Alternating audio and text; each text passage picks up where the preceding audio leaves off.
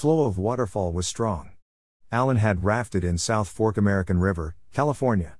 He thought that Hugh would hop out of his raft into the shallow water, descend to the rock on either sides of the fall and escape as he did earlier. This time it was not so. Due to heavy snow and spring rains, the waterfall had become severe. Alan was not alone, but with his girlfriend Suzanne and 12-year-old son Rob.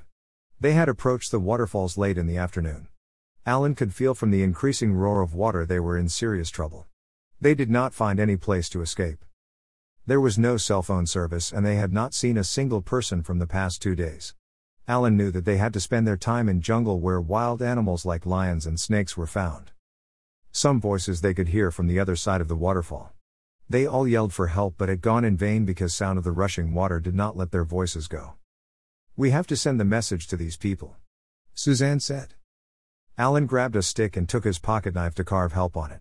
He tied it to the rope so the people could know on the other side. He tossed it over the falls, hoping to get some reply. After some time, they could see some sticks coming towards them as if thrown by somebody as a reply to them. The sticks fell into the water with splash. They waited for half an hour for help. When did not get help, decided to navigate upstream to the shore where they had lunch. They made a fire and laid out a tarp.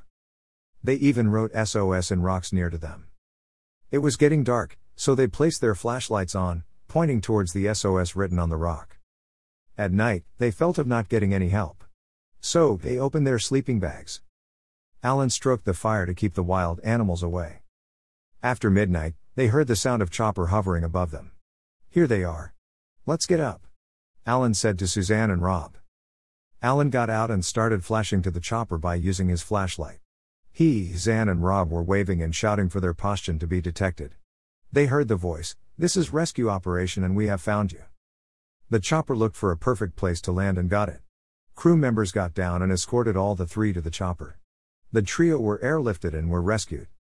Next morning, Alan with his family went to rescue operation office and asked for the person who reported to them for the rescue. Address was given. They went to home of the person. He was employee of telephone department. "Today we have survived because of you," Alan said, and all the three sincerely thanked him. Thank you for reading.